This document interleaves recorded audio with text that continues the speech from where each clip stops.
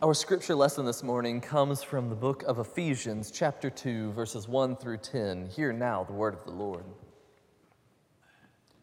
You were dead through the trespasses and sins in which you once lived, following the course of this world, following the ruler of the power of the air, the spirit that is now at work among those who are disobedient.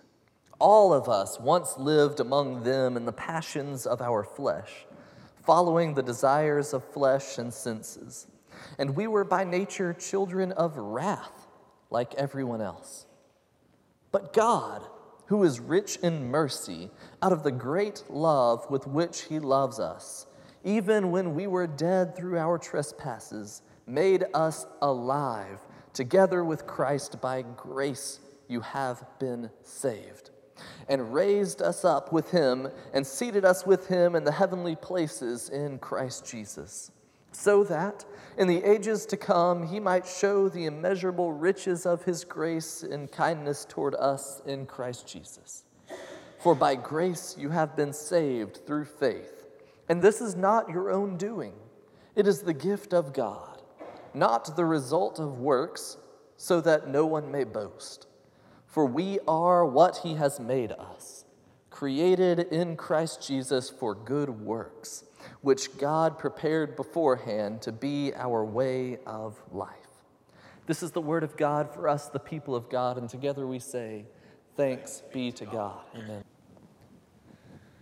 Well, we continue in the season of Lent, and this season frequently calls us to acknowledge our own mortality.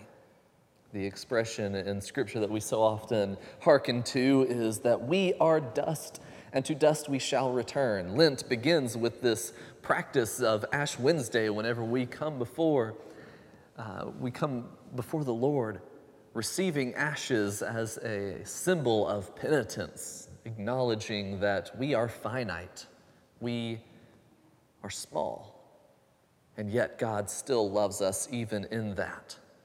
Yesterday, we celebrated the life of Joe Horton here in this very sanctuary. And Reverend Jenny Hendricks was here and spoke for his funeral. And in doing so, she called us to remember death as the great equalizer.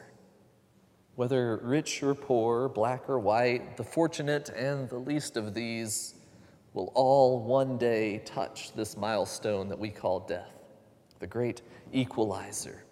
And these past couple of weeks, recently, I've had a lot of time to reflect on death with the passing of my mother, with the passing of Joe, and with this passage today from Ephesians, which reminds us, even in verse 1, that we were dead through the trespasses and sins in which we once lived.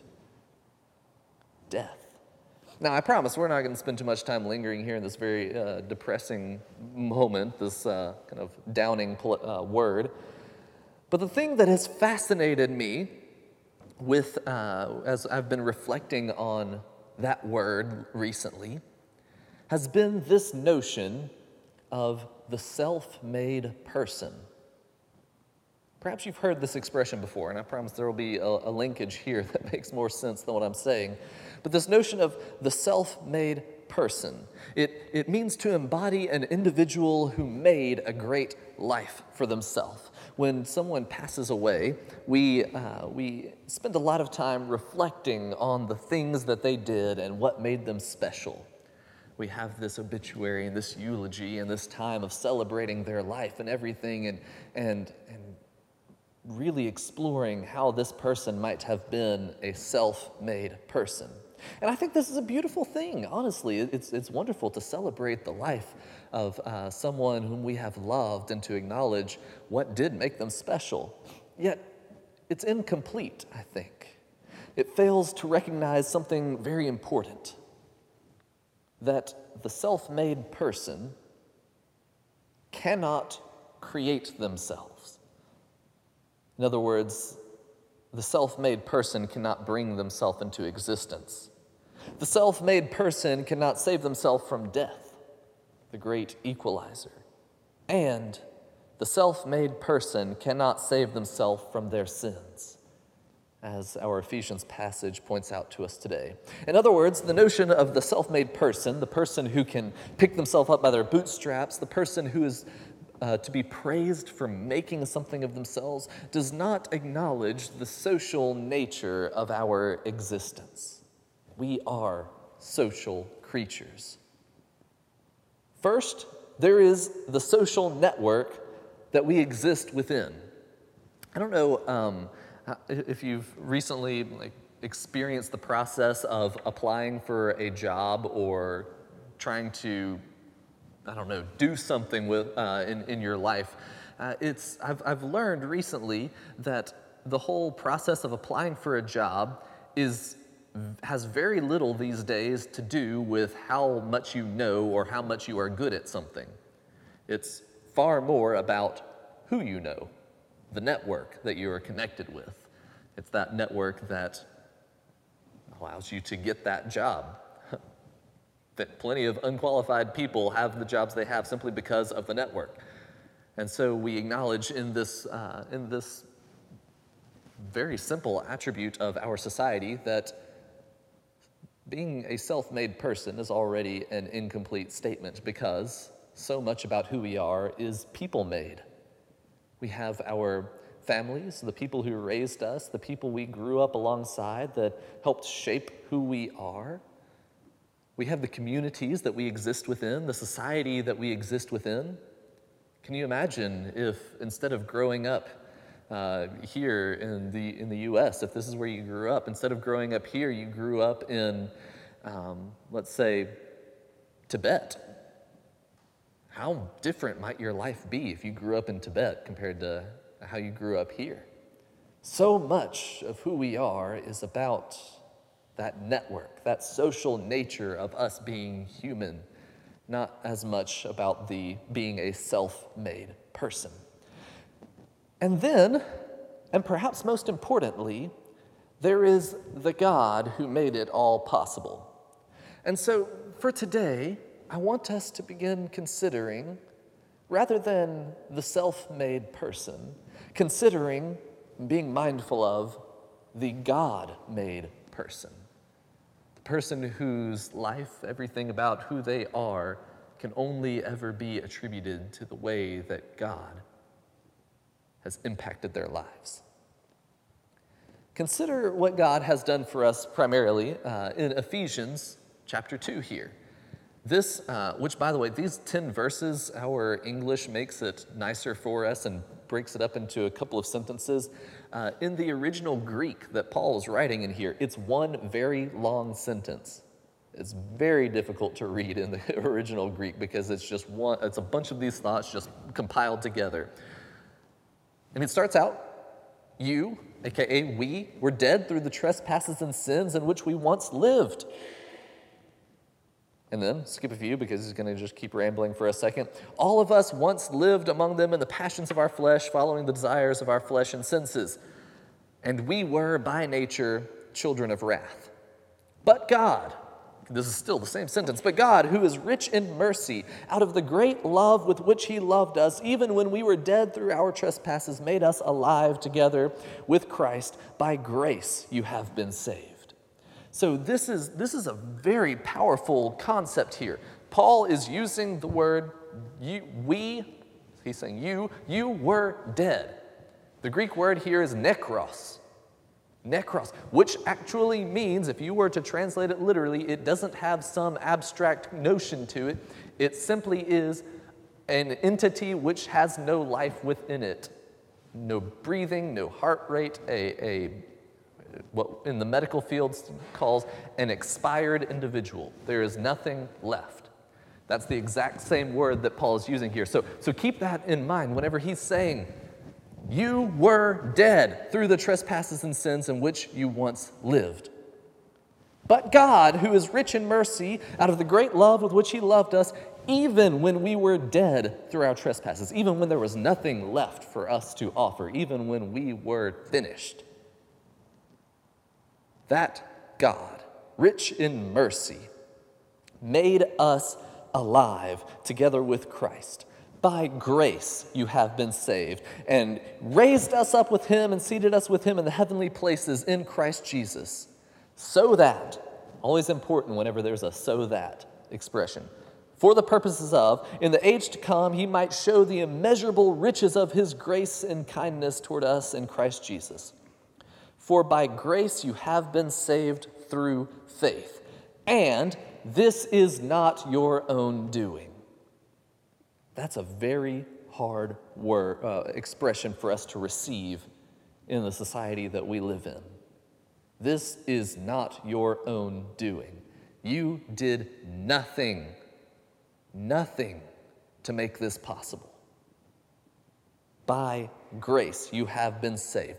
It is the gift of God, not the result of works, so that no one may boast.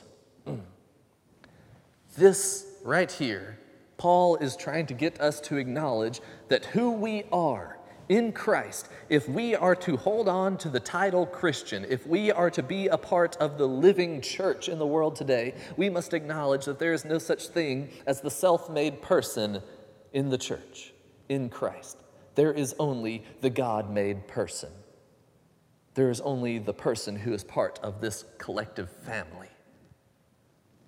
This notion here is what we call grace. Grace is probably the most important word that is ever used in the United Methodist doctrine.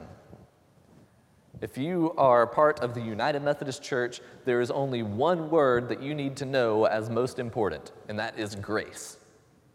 As Kristen and I were going through our ordination interviews and this whole process of being ordained in the United Methodist Church, it is just grace on top of grace on top of grace. You have to know that in grace, there are 3 different forms of grace: prevenient grace, justifying grace, and sanctifying grace. Prevenient grace, or preventing grace, is grace that comes before. This is the grace which says God has been at work in your life from the beginning of time. Not just from the beginning of your life, but from the beginning of time, God has been present. God has been mindful of who you are. God has been prepared to be present with you.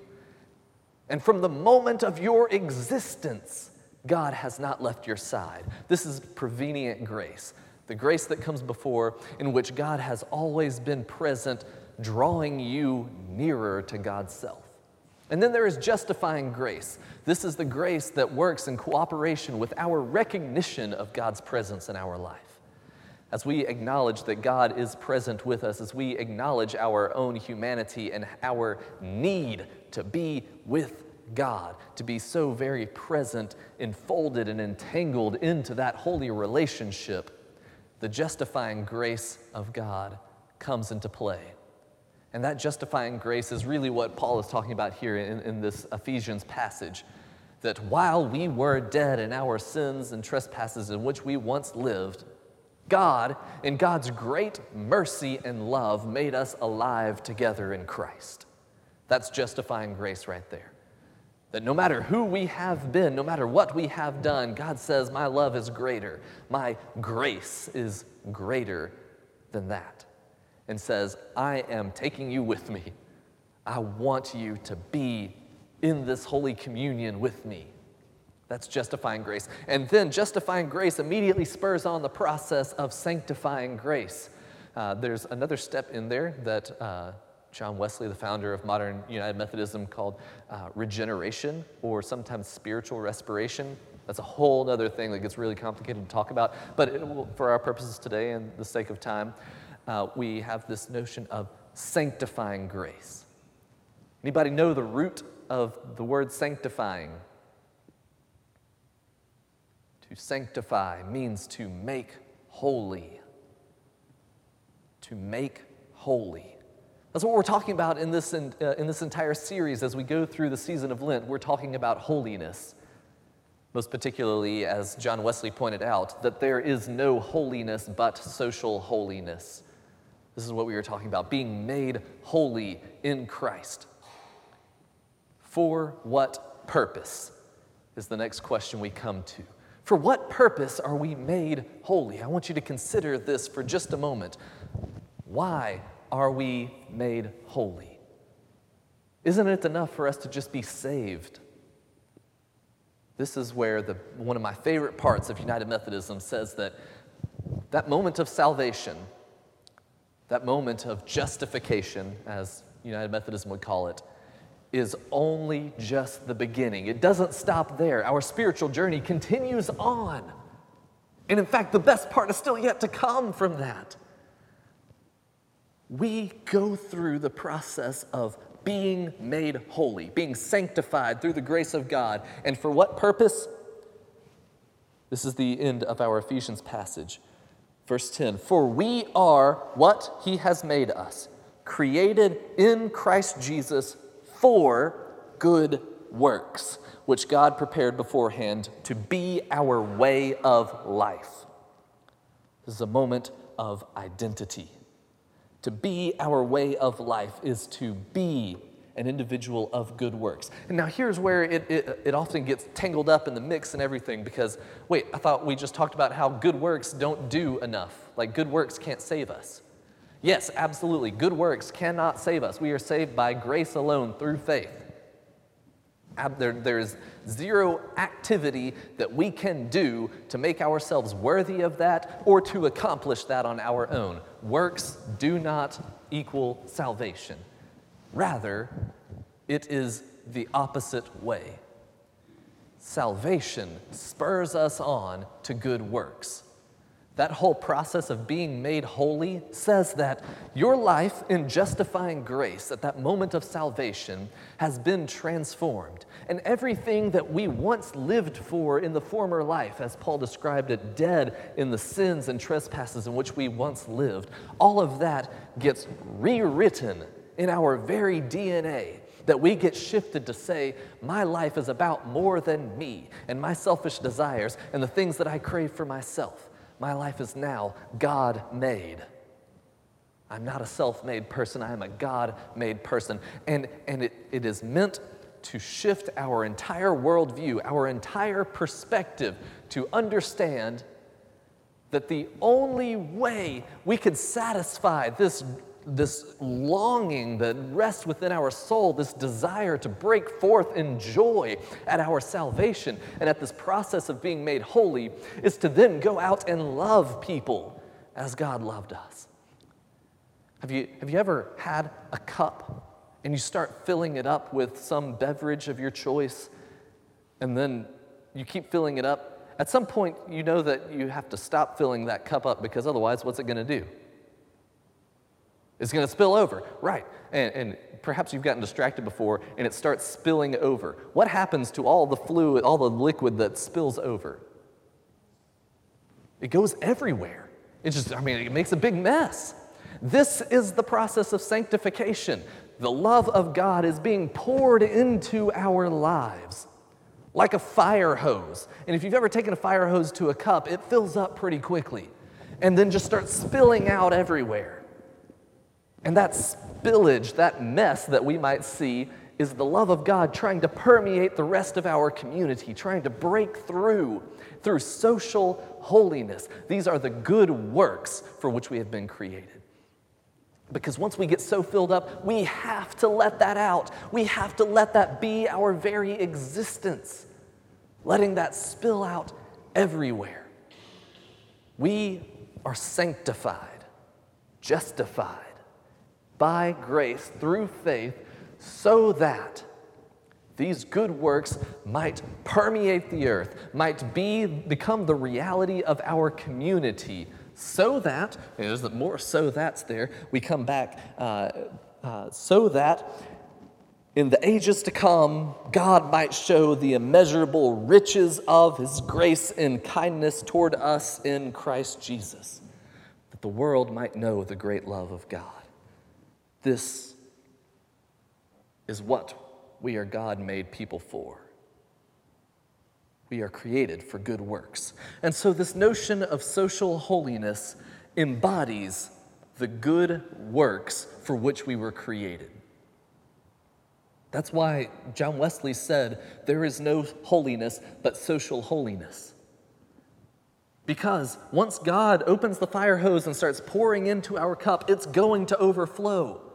And we might have this tendency to try to clean up the mess around us, but God is like, no, let it keep spilling over. Let it keep pouring out in your good works and your love, the way that you care for your community. Let it keep going.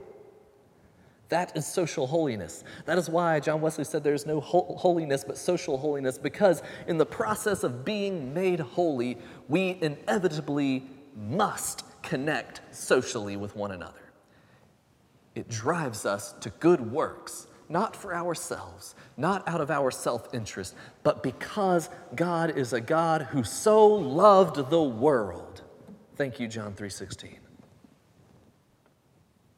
So as we continue through this season of Lent, this time of preparation, this time of anticipation for the resurrection of Christ, and as we go through this season of Lent and begin considering what our church is being molded to become through the great love of God for our community, let us remember that we are God-made people created for good works.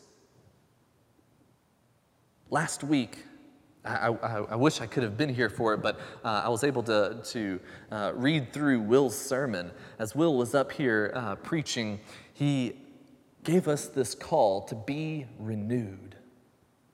To be renewed. He gave us this call last week to reflect, to prepare, to plan as we seek to move forward through Lent. And so today I want to re-emphasize this, what Will brought for us last week.